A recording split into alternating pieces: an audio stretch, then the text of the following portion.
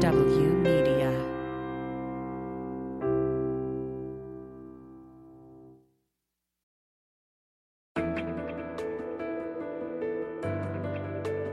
Spy Talk, a podcast at the intersection of intelligence, foreign policy, national security, and military operations with Jeff Stein and Jean Meserve.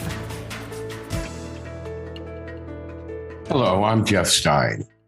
And I'm Jean Meserve. Welcome to another episode of Spy Talk. Dan Hoffman spent decades in the CIA as a senior HUMINT officer, a spy. In the ashes of the Kabul catastrophe, I asked him what's next for the agency in that part of the world. The terrorists that we've been fighting against the past 20 years are still there. We might have thought we concluded the quote-unquote endless war, but Al-Qaeda and ISIS are still at war with us. And the Taliban, in spite of what they're saying on social media and through their official spokesman, they're providing safe haven to Al-Qaeda. That's retired CIA officer Dan Hoffman. I'll be talking with him later in the show. Jean? But first, Washington, D.C. is bracing. On Saturday, September 18th, a rally is scheduled in support of those arrested and charged for storming the Capitol on January 6th.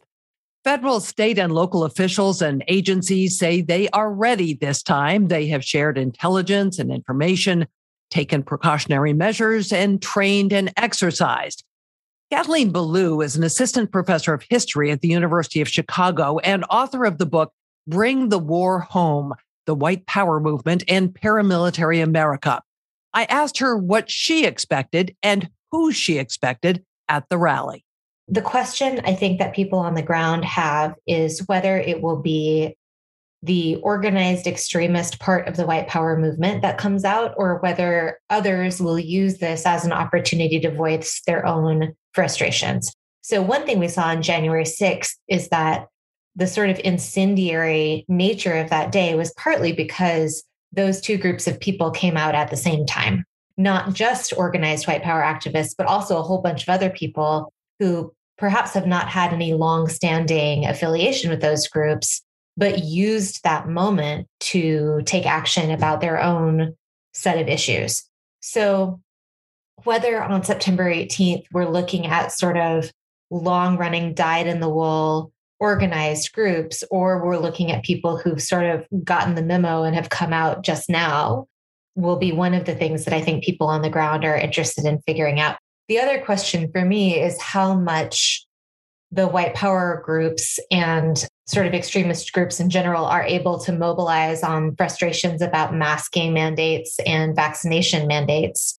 I know that September 18th has also been going around as a possible day of action for those groups because, it's the first weekend availability after the masking and vaccination policies suggested by President Biden. That's not on the September 11th anniversary. So there's also sort of a dovetailing of opportunity there. And we know that white power activists are often looking for windows like that to sort of create radical activism. So they'll be potentially recruiting at an event like this? Certainly. I think that, the long history of white power activism shows us that these groups always are looking for kind of points of social tension that they can capitalize on for their own purposes. We also have our recent withdrawal from Afghanistan.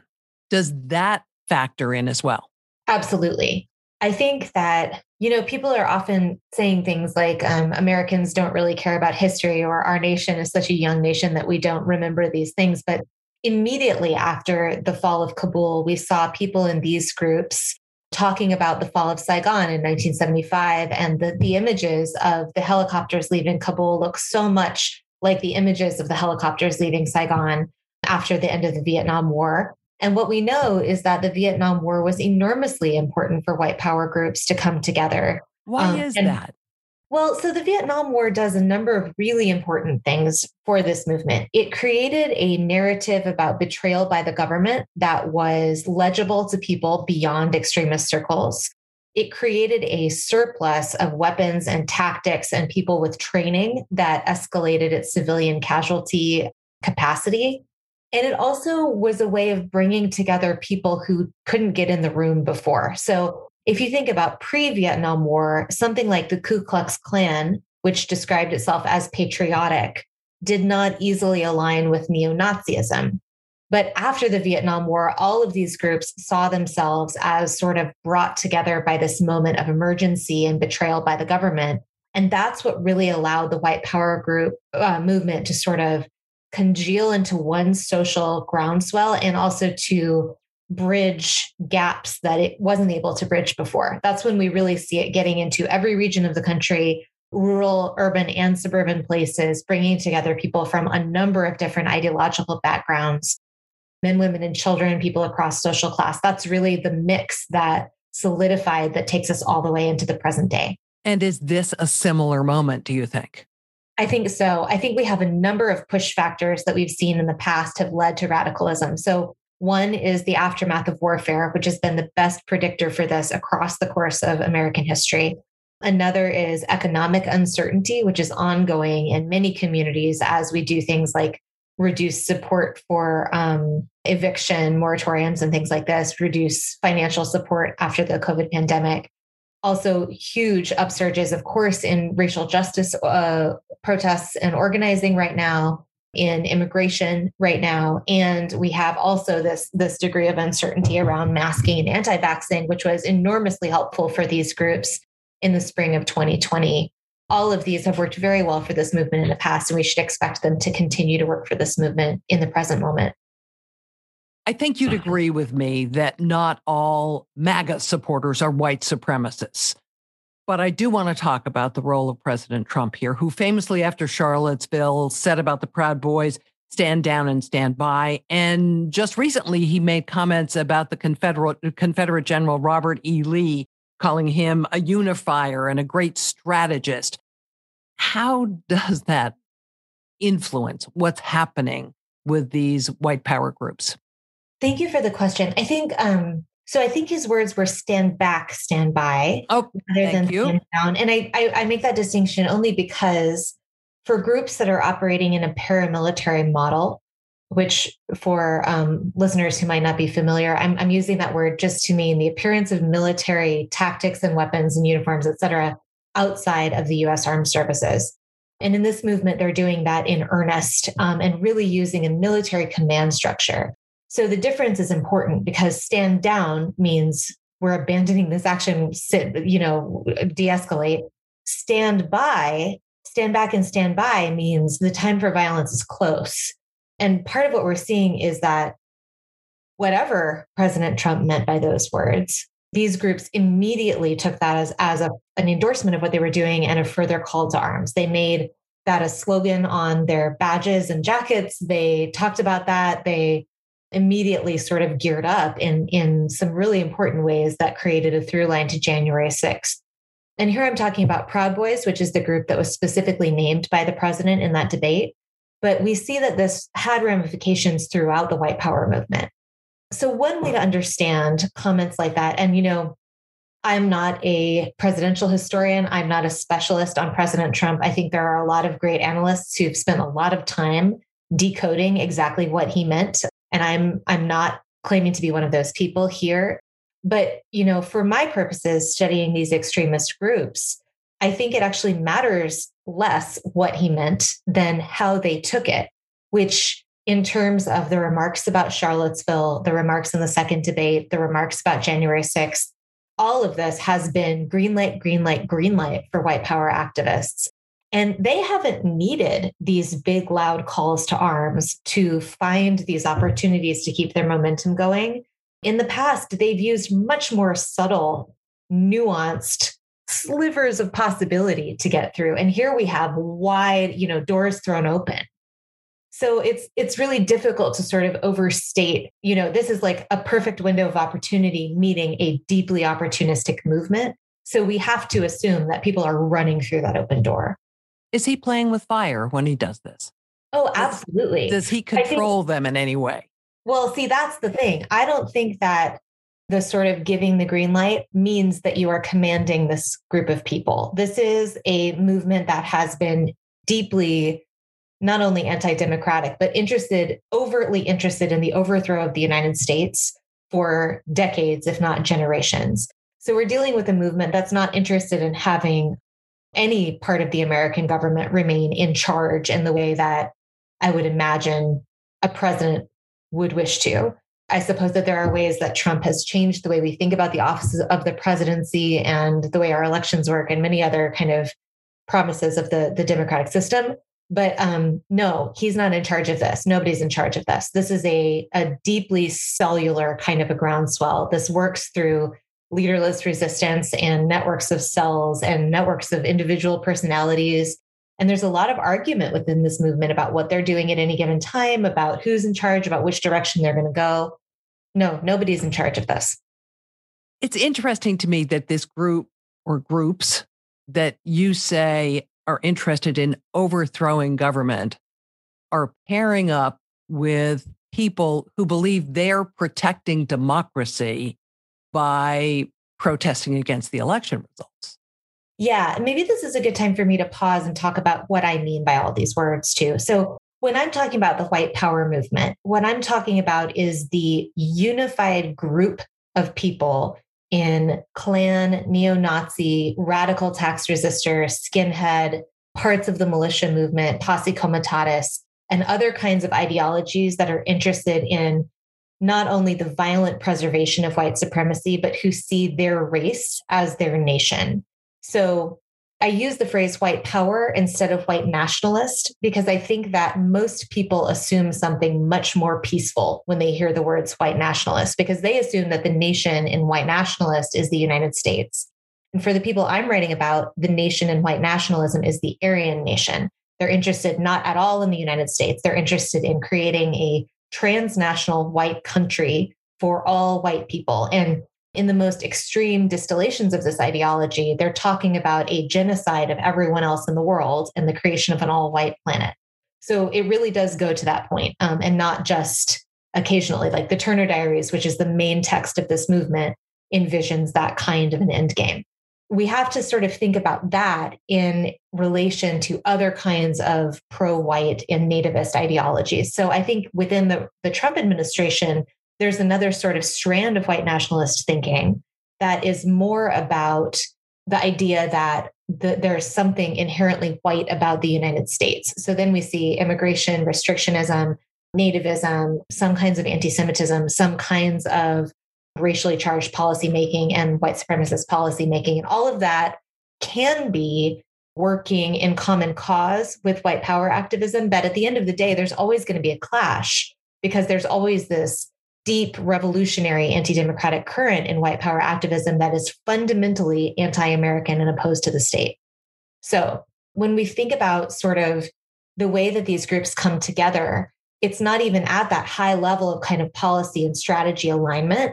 When we look at something like January 6th, we see a whole bunch of different belief systems that are acting in common cause because of that context. So January 6th, I think we can think of as longtime white power activists with generations of contact and money and paramilitary training and ideological shaping, right? That's the organized groups, the people you see going through the crowd with radios, with bulletproof vests together with a plan, right?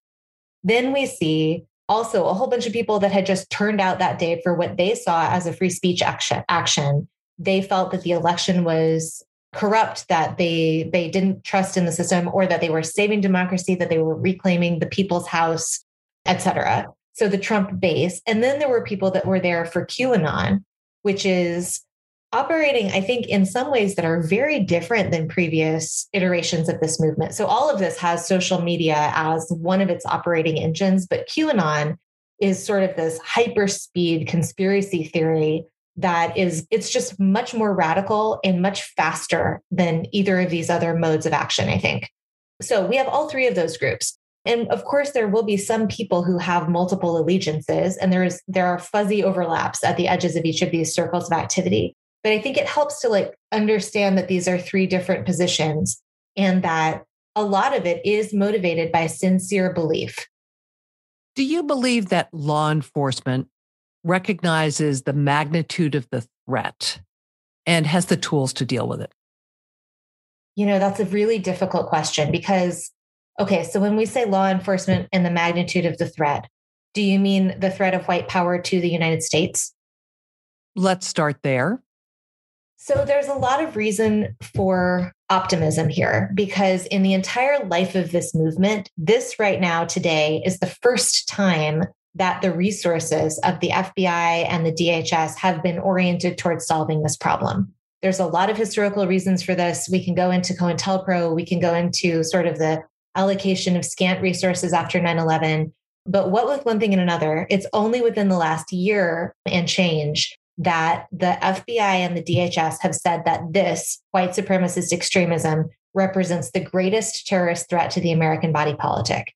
That's huge. That brings with it an enormous amount of resources and buy-in and education for these agencies. And I don't want to undermine how huge that can be. That's an amazing step in the right direction that I never thought I would see when I was writing this book. However, the other thing that the historical archive shows is that top level agency buy-in is only one part of confronting this problem. It has to go from the DHS and FBI down to field agents, down to local police departments, where we see a lot more friction in mission and in sort of the level of alarm that people feel for a whole lot of different reasons. In fact, you have sympathizers. Exactly. And members in law enforcement and members in many other places. Then you have to be able to try these activists with appropriate legal instruments. You have to be able to get a jury pool that understands enough about what this is to be able to render convictions. And we need to also have, journalists who can tell the right stories about all of these things. One of the reasons that we clutch on this is that you can be a dedicated consumer of the news and know that, say, the Proud Boys are an issue because they've been in the headlines a lot lately, right? You could even set up your Google alert and read every story about the Proud Boys, but you're still only seeing one tiny fraction of this groundswell, because really this is the Proud Boys and the Oath Keepers and the Three Percenters and the Base and Adam Waffen and a whole bunch of underground activity that we can't even see right now, that we will only be able to find out about later on through archives and FOIA requests and more things like this. So you can't see it, but can law enforcement see it? Do they have the tools? So I don't know. We're doing a lot more about data sharing. I'm a huge fan of as much data sharing and archiving as can be had. I then want some more. But my guess is no, because if the historical archive tells us anything, it's that, let me back into this answer a little bit. So you can look at people on the ground in the FBI who are really trying to do this work as it happened in the 80s, for instance. I'm thinking about an agent named Jack Knox, who was instrumental in prosecuting the Order, which was a white terrorist group in the Pacific Northwest. And he was sounding the alarm as loud as he could about this. He was involved in multiple cases about white power activity. He had in front of him the information that this was not sort of disconnected cells of activity, but was part of a coordinated movement. He was at Elohim City, which is one of the compounds implicated in the Oklahoma City bombing. And he wasn't able to infiltrate because people were worried about an armed standoff. So it's like you can have the people on the ground, right? But it's not enough unless you also have the stories and you also have the tools and you also have the public paying attention. All of that has to be in place for us to get anywhere with this. I think we're at the beginning of a long haul. And I think that that's true both on the security side, where we have just now decided, okay, we're going to allocate the resources, and on the white power side, where we really should be thinking about January 6th as the beginning. That was a recruitment action. That was not meant as an act of mass violence. But we know that what comes next in the plague book is mass violence. So this is really the moment to act. So what do you think the trajectory is going forward? For the white power side? Yes. Oh, I'm sorry. And I missed half of that last answer. So where I was going with Jack Knox, let me backtrack and then I'll come back around to what might happen. So Jack Knox had a ton of information, but he wasn't able to do as much as he could have if he'd been able to see the whole picture. But so what do we need to see the whole picture? We need distance and archive and space. So to see the full picture of what Jack Knox was confronting, because he was looking at this partial view, he would have needed things like, 20 years later, somebody leaves the movement and writes an autobiography. He needs things like there's this other big trial and somebody turns state's witness and testifies on their compatriots. He needs things like they finally do an audit of the armory at Fort Bragg and find out exactly how many stolen weapons have been streaming to these groups. And all of those kinds of things are still happening. We just can't see it in real time. That's why we need the history to get in there and figure out what we're looking at. And we need the current data too. Absolutely. We need all of it. We need all of it. This is an all hands on deck kind of situation. So what we should expect going forward. So the Turner Diaries, the book I talked about earlier, if people are listening and you get interested, please do not buy a new copy of this book. The money sometimes still goes back to National Alliance, and we do not want that. So the Turner Diaries is a book that you will find out immediately if you get into this. It's not important to this movement because it's like a good novel, but because it answers this question of how can a group of fringe actors hope to pose a real revolutionary threat to the United States, the most militarized superstate in world history, right?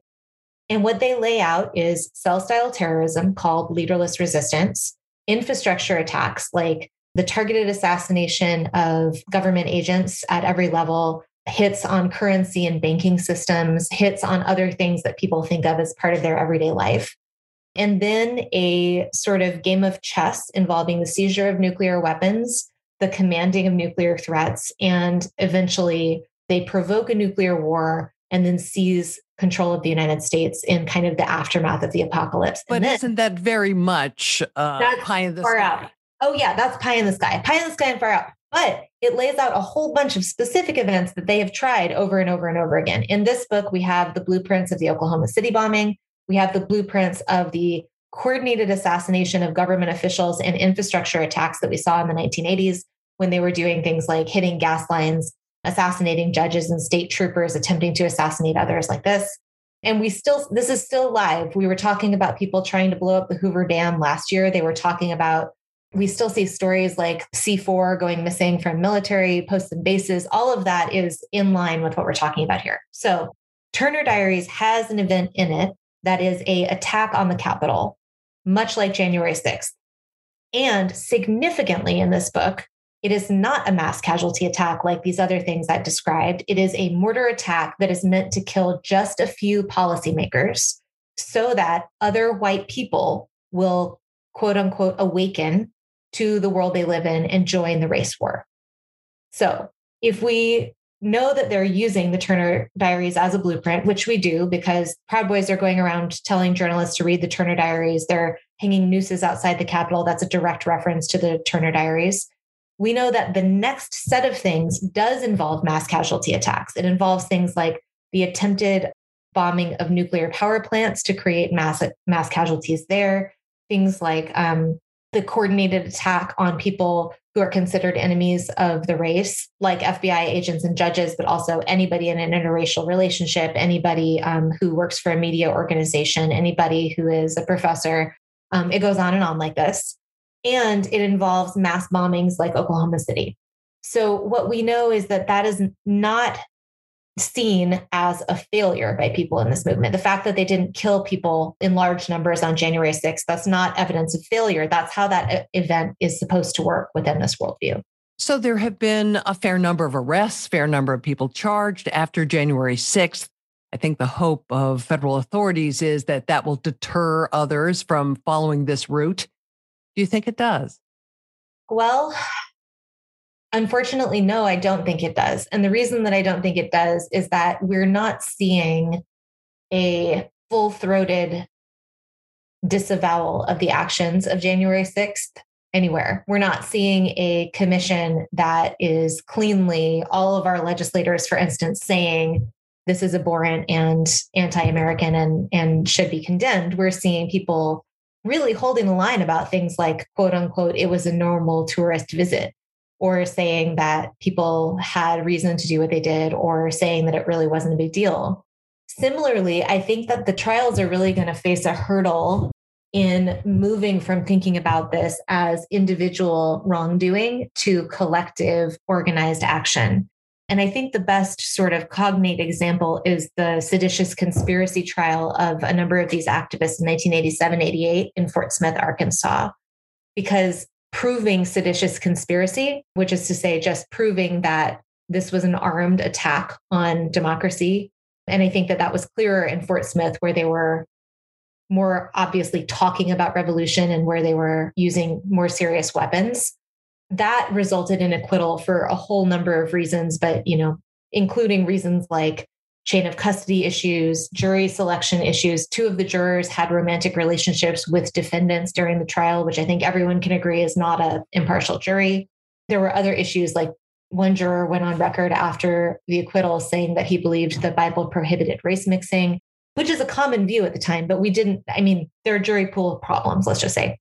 Part of the lesson from Fort Smith is that acquittal was read loud and clear as a green light for more violent action. And that was kind of the immediate kicker, both in shaping the scope of FBI response down and in inflecting white power violence up that leads us to Oklahoma City. So if these prosecutions aren't successful, in other words, it could further fuel the movement. Yeah, I think it will further fuel the movement if the prosecutions aren't successful.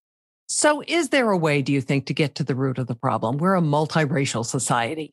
Is there a way to change hearts and minds, or is it simply too deeply rooted in American history?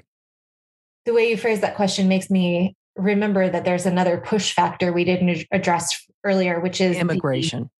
Immigration, also the census that just came out that shows that we are more multiracial. We're moving in a more multiracial direction as a country. It's worth noting that for these activists, we think about that as sort of soft demographic transformation. And most of the stories you read about the census are phrased that way. But these activists see that information as apocalyptic. They see that as the annihilation of the white race is coming even closer. And it's really important to understand that kind of sense of state of emergency for everything that comes next. So the question about, can we win hearts and minds? Can we live in a multiracial nation and resolve this? I believe so. I think that, I'm a historian and I'm aware that when you have a hammer, everything is a nail. But I really think that better history instruction, a conversation about our shared history of racial violence and racial inequality, and better civics education is an integral starting place to all of this. I think that even something like a MAGA hat that says "Make America Great Again" is a claim about history that has argument in it about what America is and when it was great and whether it can be great again and what greatness is, right? We need to meet that argument on those terms. And I think how can we do that when something like critical race theory has become such a flashpoint, for instance? Well, that's an interesting one because, I think if you ask any historian, nobody who understands what critical race theory is worried about critical race theory being anywhere in our education system. It's a totally... But it has been weaponized. It has been weaponized. Right. But I think that you can only weaponize things like that in the absence of actual conversations about history.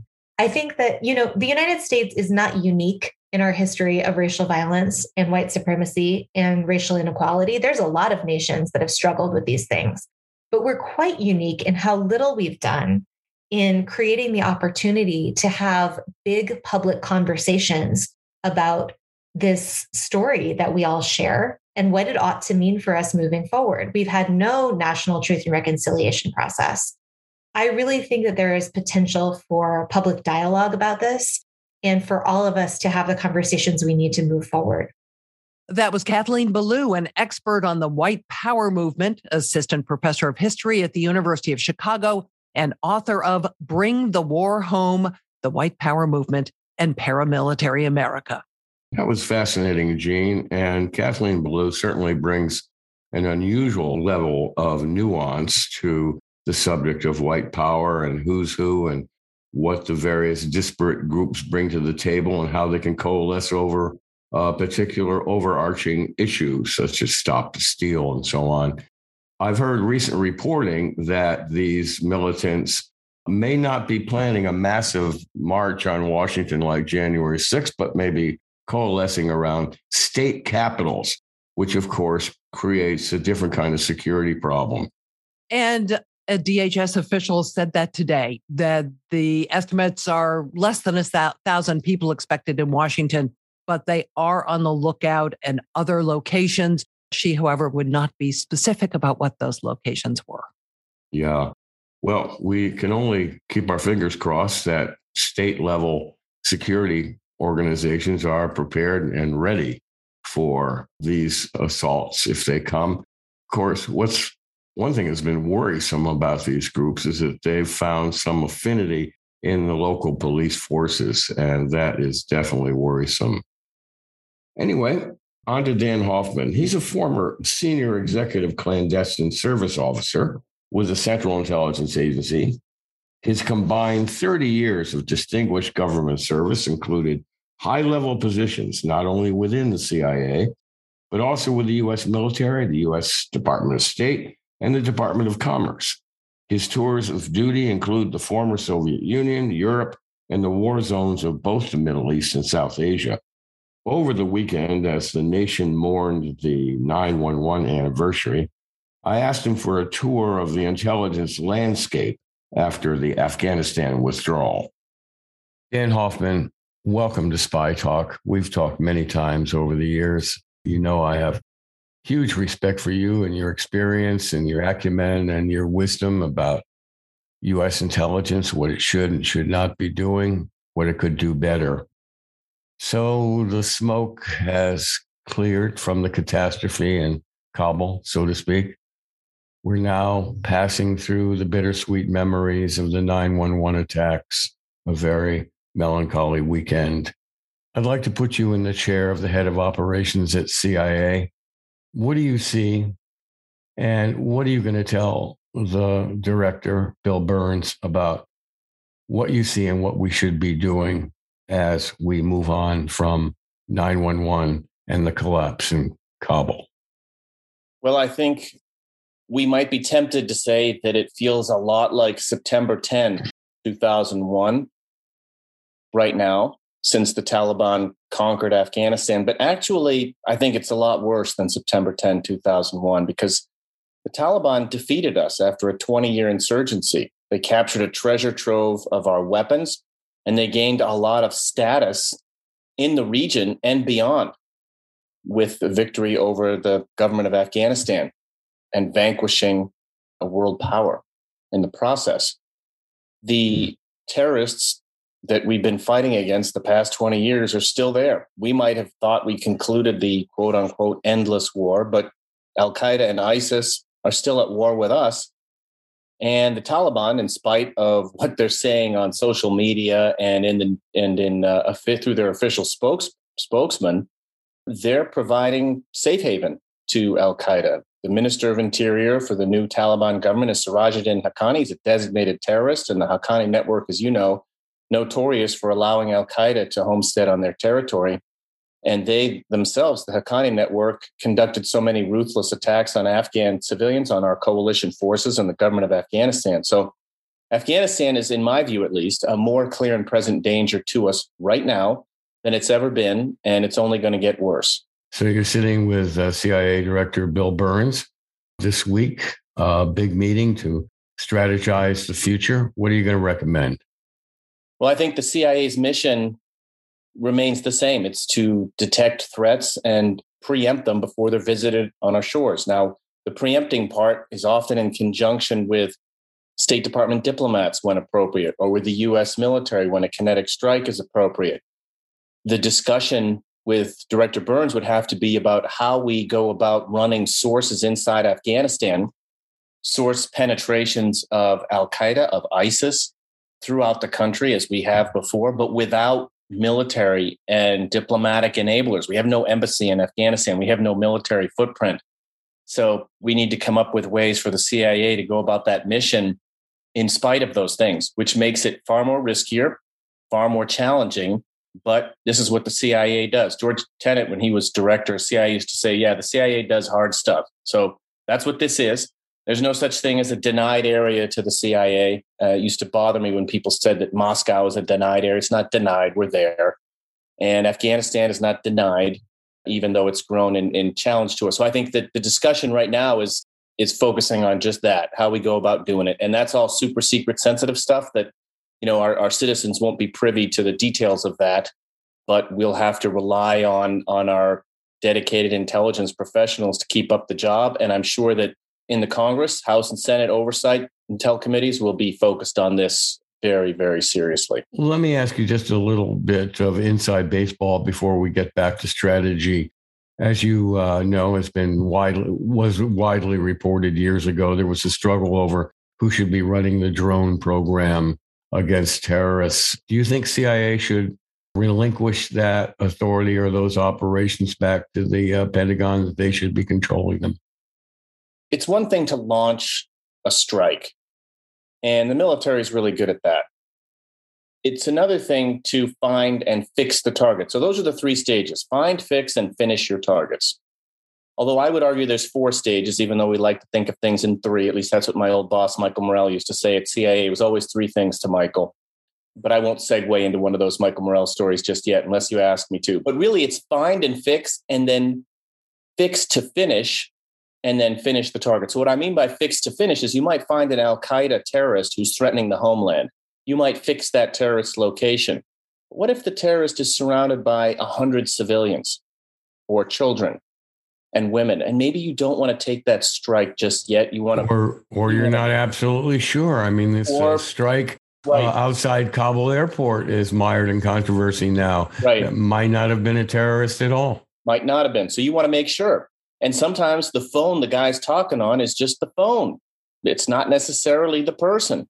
So what I think that we sometimes don't always grasp is that there's a process here, and a successful strike on terrorists is an intelligence operation. It is about collecting source intelligence, human source intelligence, marrying that up with signals intelligence and overhead reconnaissance and everything else we have to produce good analysis and make the right decision on whether the strike is a righteous one or not. The Obama administration wanted near certainty before we took strikes. I'm not quite sure how you get there if you don't have human sources. Now, the CIA is your intelligence service. We are the preeminent intelligence service in the world.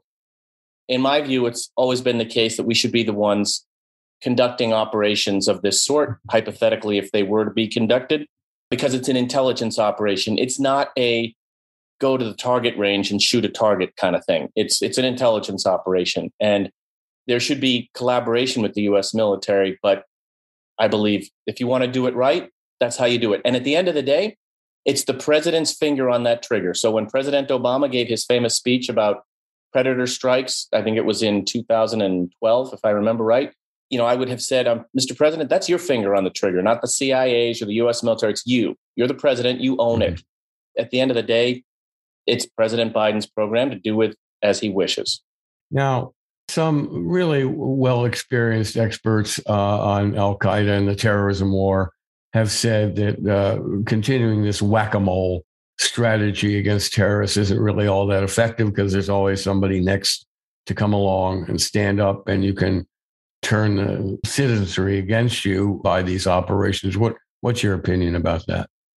So I was happened to be in Pakistan a few years back, and congressman visited us and asked the same question you did and said, when are we going to be done with this? When can we leave? And I said, well, you're visiting a failed state. And as long as these states like Afghanistan and regions of Pakistan are failed, they will be petri dishes growing extremist threats. And we need to take out those threats. I'm sorry if we keep needing to do it, but if you don't eliminate the threats, then we will be suffering attacks in the region and potentially in the homeland. We've eliminated scores of al-Qaeda senior leaders and their foot soldiers over the past 20 years. Had we not done that, I'm quite convinced that we would have been hit in the homeland. So I think it's a very kind of simplistic, sophomoric way to describe our counterterrorism mission as whack-a-mole. I find that frankly offensive. Same thing as connecting dots as if it's a first grade art project or something. Really, it's not like that. There are threats out there, and we need to deal with those threats. And I'm sorry there are failed states and there are terrorists, but if we don't do something about it, then we'll be hit. Now, you can get to the issues of what causes the terrorism and what causes the youth in Afghanistan, Pakistan, and other parts of the world to be vulnerable to being exploited by terrorists. That's a different argument, a different discussion to have, and a different policy. But if you're asking me as an intelligence officer or somebody who worked with the U.S. military, no, I'm going to go find those al-Qaeda guys and deal with them before they strike the homeland. If you'd rather I don't, because you think it's a whack-a-mole exercise, well, okay, then they're just going to do what they did to us on 9/11. And I'm really sorry we have to keep doing it, but we've got a bullseye on our faces. We're in the crosshairs of our enemies, ISIS and Al-Qaeda. The Biden administration thinks that they concluded an endless war. We didn't. They're still at war with us. So if we don't want to be dealing with them, we'll pay the consequences. All right. And I want to talk about larger subjects, but before we leave this, there's got to be some really intense conversations going on with the Pakistanis right now on a number of issues, but particularly the possibility of using bases in Pakistan to strike Al-Qaeda. What do you suspect is going to be the situation there?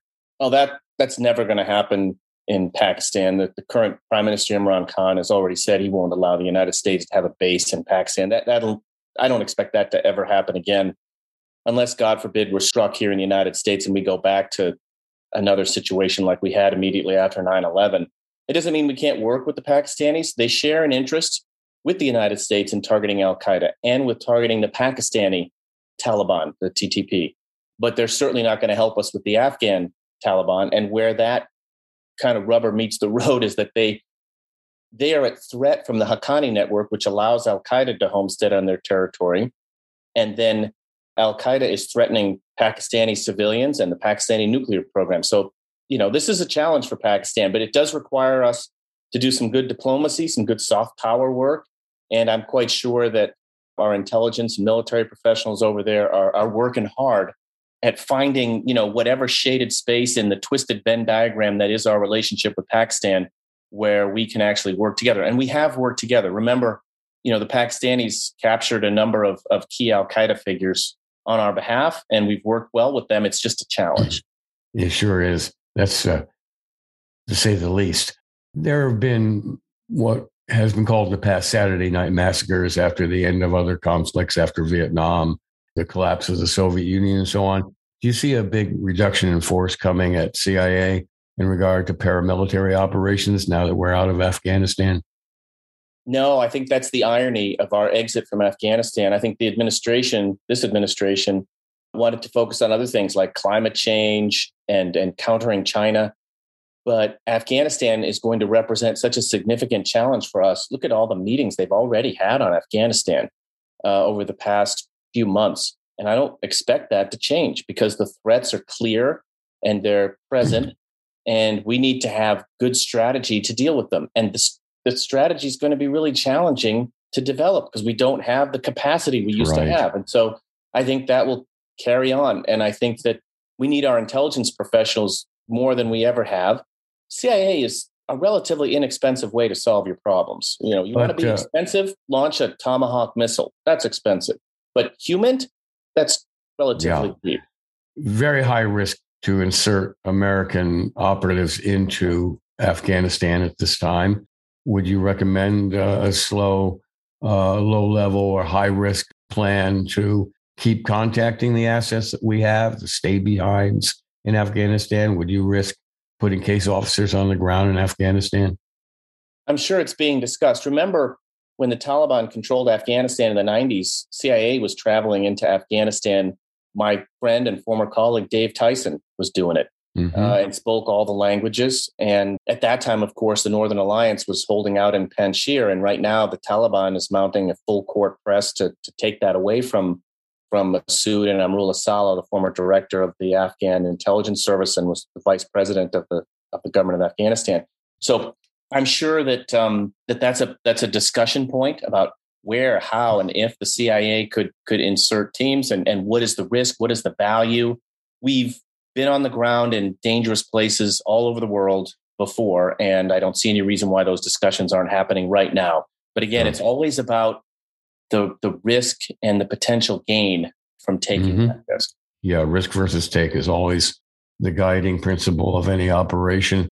Would you recommend to Director Burns that we step up or expand or accelerate language training? I think that we've been doing that for years. I was always a big proponent of that when I was at CIA. When I retired, I still had what we call active language score. So I had recently tested in Estonian, Finnish, Russian, and Urdu. And I always felt like you need to have good language capability. I think Gina Haspel made that a real key element of her workforce development as well. The Russians have a great saying, don't take your own ideas to somebody else's monastery. understand cross-cultural differences, learn the languages. We need to know Dari, Pashto. We need Uzbek speakers. We need Urdu speakers. And I'm sure that CIA officers are doing that, and they're learning Chinese and Russian and Farsi and all Arabic, all the languages that really matter.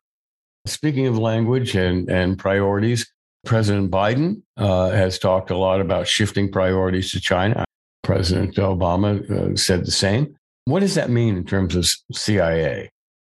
Well, I think it means having a worldwide program where, just like we did with the Soviets, we can reach out and touch Chinese all over the world and conduct operations. But I would have argued that if you really want to deal with China, you might want to stay in Afghanistan, because at least in some form or fashion, not with nation building, but a narrowly focused counterterrorism mission, keeping Bagram Air Base, given that the Taliban reneged on every part of the Doha February 2020 agreement that they made with us. China, what do you mean keeping Bagram Air Base? We're not going to have a presence there. We don't have that anymore. That's a mistake that we made. So I would argue that if the Biden administration was serious about confronting China worldwide, which we should be, that means being out front in places like Africa and the Middle East, and also in South Asia, where China is trying to make inroads. China is going to try to impose their debt diplomacy Belt Road initiative through Afghanistan. They're going to try to steal Afghanistan's minerals, which were valued way back, I remember, in 2010 by the U.S. military and geologists, worth over $1 trillion. There's a lot of lithium in Afghanistan that could really be useful. China is going to make all sorts of deals with the Taliban. They don't care about human rights, and we're not going to be there to counter them. And we're going to see ourselves dealing with a resurgent China in that part of the world. And they certainly don't have our best interests at heart. So if Al-Qaeda is plotting against us and not China, I'm not so sure the Chinese would do anything about it. The CIA needs to do the collection, but I would argue as a concerned citizen that the policymakers need to have a plan to deal with China. It doesn't just mean stopping their espionage at the point of attack in the United States, or the theft of intellectual property, or their militarization of South China Sea. I mean, there's a lot of what China does that's just so incredibly nefarious, but Afghanistan's another place where they're doing it. And we've given up that piece of ground. So to translate some of what you said for a wider audience here, when you talk about confronting or dealing with China all over the world, when we translate that into espionage term, what we mean is that there are Chinese diplomats, businessmen, engineers, and so on spread out all over the world now with a Belt and Road Initiative and other activities. So we can approach these people at their embassies abroad or their activities abroad and try to recruit them. That's what you mean, right? Well, if you want to know what China's plans and intentions are for Iran, for example, they're negotiating big deals with the Iranians, or in their military base in Djibouti, or their plan for Afghanistan, or plans to invade Taiwan. You need human sources. And that's what the CIA does. So for sure, we're looking at what we've seen, and it's only going to get more, I think, prevalent and more important for our national security, worldwide kind of cloak and dagger espionage, CIA versus China, as we saw with the Soviets in the old days. Yeah. Second oldest profession. Espionage is never going to go away. We're always going to and should be trying to recruit agents of foreign competitors and enemies. But in a major piece in The Atlantic recently, Amy Ziegart argued that we're always fighting the last war and that we should be paying a lot more attention in the cyberspace as well as open source. She said we really got to double down on open source. Another word for which is crowdsourcing, that there's a lot of people out there who are not in CIA or U.S. intelligence, but are gathering important information. And the agency in particular, CIA in particular, ought to be more attentive to that. What do you say to that? We learned that. I watched it firsthand over a decade ago during the Arab Spring, the value of having open source collection. I think it's important. And there certainly could be pressure from the Congress for the CIA to have an open source, a greater open source capacity so that it feeds into our intelligence analysis. I know our analysts are very focused on the secrets that we're stealing and marrying that up with not just the other secrets we steal in signals intelligence and overhead reconnaissance, but also just open source information that's of great value to us. So I agree with you. I think we need to do more on that. There's a lot more collection to be done in cyberspace. And I think having good big data, artificial intelligence capability is what's going to help us drive that collection. You spent a lot of time dealing with Russia, working in Russia. I think we talked about this some time ago. but I'd like to revisit it here. Whether the question of widespread corruption, insider dealing, and so on in both the leaderships of China and Russia is helping or providing a more hospitable atmosphere or playing field for the CIA to operate. There's always a tension there with a brutal autocracy like China's or Russia's, where the intelligence services in particular, who are in the know much more than regular citizens about the level of corruption in the country, grow disdainful of their masters, including in this case, Vladimir Putin. If they feel like he's ripping off the country like he is, it's a kleptocracy. Mm-hmm. Same thing with Kim Jong-un and with Xi Jinping. Those autocracies are a lot more brittle than we might think. In fact, that's why Kim Jong-un had this most recent military parade. That wasn't for us here in the United States. It was for his own people to understand that he's still a strong man and he wanted to project power. And that's what the Russians, the Kremlin tries to do. It's what Chinese try to do as well. And you can argue, I think, with some, certainly, historically, you can argue that that's provided an opportunity for the CIA to make good recruitment operations against those who are dissatisfied with the regime in which they serve. They see it for what it is, and they might find some ideological affinity, with the United States. And that's what scares Putin and Xi Jinping. It's democracy with a small d. Let's flip the mirror for a second. There's widespread disquietude, disaffection with the U.S. government. This developed in particular over the last 20 years, and we've even seen an insider domestic threat to decapitate the U.S. government, as we saw on January 6th. Do you think that China and Russia are taking advantage of this and seeking to recruit disaffected Americans within our own security bureaucracy or leadership circles? No, I mean, so it's different the way China and Russia is trying to exploit the United States, the challenges that we're having in the United States. The difference between us and those two countries is we have a functioning democracy that is based on the rule of law and freedom of speech, which doesn't exist in China and Russia like it does here. Certainly, there are disaffected Americans. Certainly, we faced our challenges with domestic terrorism. Look, we fought a civil war. We've had a long history of domestic extremism, KKK, assassinations of President Kennedy. I mean, I grew up in Boston reading. The first books I read were about JFK's assassination and Martin Luther King's assassination. So we've had these challenges throughout our history. If you're an optimist about our country, you believe that we're strong enough, that our democracy might be rattled, but the foundation is strong.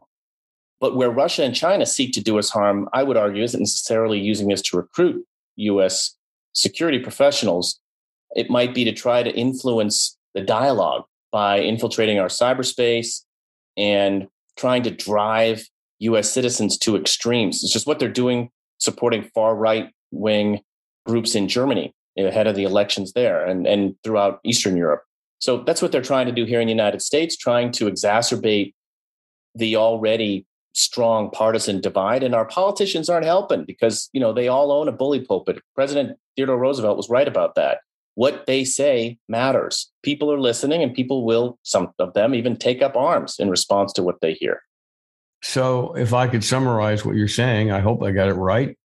More of the same.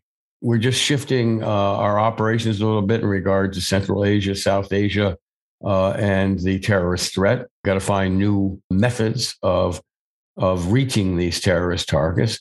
But in terms of Russia, China, Iran, which we haven't really talked about, our other North Korea, our other nemesis, more of the same or even better, double down. I would agree. Is CIA a good career these days? I don't think it's ever been better. When I started government service in 1989, the world was a far safer place. China was not a threat like they are today. The Soviet Union was in the middle of collapsing and certainly not as much of a threat as a resurgent Russia is today. North Korea didn't have a nuclear weapon. Iran wasn't trying to get one. Al-Qaeda didn't really exist like it does today, hadn't metastasized. There was no ISIS. And you look at the threats we face today, a dizzying array of threats. This is, a great career for anyone who wants to serve their country, whether it's in the military, the State Department, or in the intelligence community. We need brave patriots like we never have before. That's former senior CIA officer Dan Hoffman. I suspect there's going to be some hot debate behind the closed doors of the Congressional Intelligence Oversight Committees on the degree to which they will allow CIA and or special operations agents to pursue al-Qaeda and ISIS in Afghanistan with drone strikes, for example. Other than clandestine operations to rescue Afghans left behind, there's not much stomach on Capitol Hill, or maybe in the populace at large, for involvement there right now. I think that's right. I was really interested in Hoffman's comments on rare minerals and how China will corner the market on Afghanistan's significant deposits. You'll remember we did an interview just a few weeks ago on the strategic importance of developing our own sources of these substances, which are critical to so many defense and other emerging technologies, and whose production and refining are already dominated by the Chinese. They already had us in a vice. This appears to make it even tighter. Yeah, the Chinese were involved commercially in Afghanistan right under our nose during the war. They were very quick to invite the Afghans to come to Beijing and to discuss the future even before the collapse in Kabul. So that's another point of conflict, or at least competition, with Beijing for the United States, and a very stiff challenge for the future. As if there weren't enough challenges. But that's it for this week's Spy Talk. Thanks for joining us. Remember, Spy Talk is on Substack. You can subscribe there and get more great content. I'm Jean Meserve. And I'm Jeff Stein. Looking forward to seeing you next week. For more original reporting and insights like this, subscribe to spytalk.co on Substack and follow us on Twitter at @talk_spy. If you enjoyed our podcast, subscribe and leave a review on Apple Podcasts, Spotify, or wherever you get your podcasts.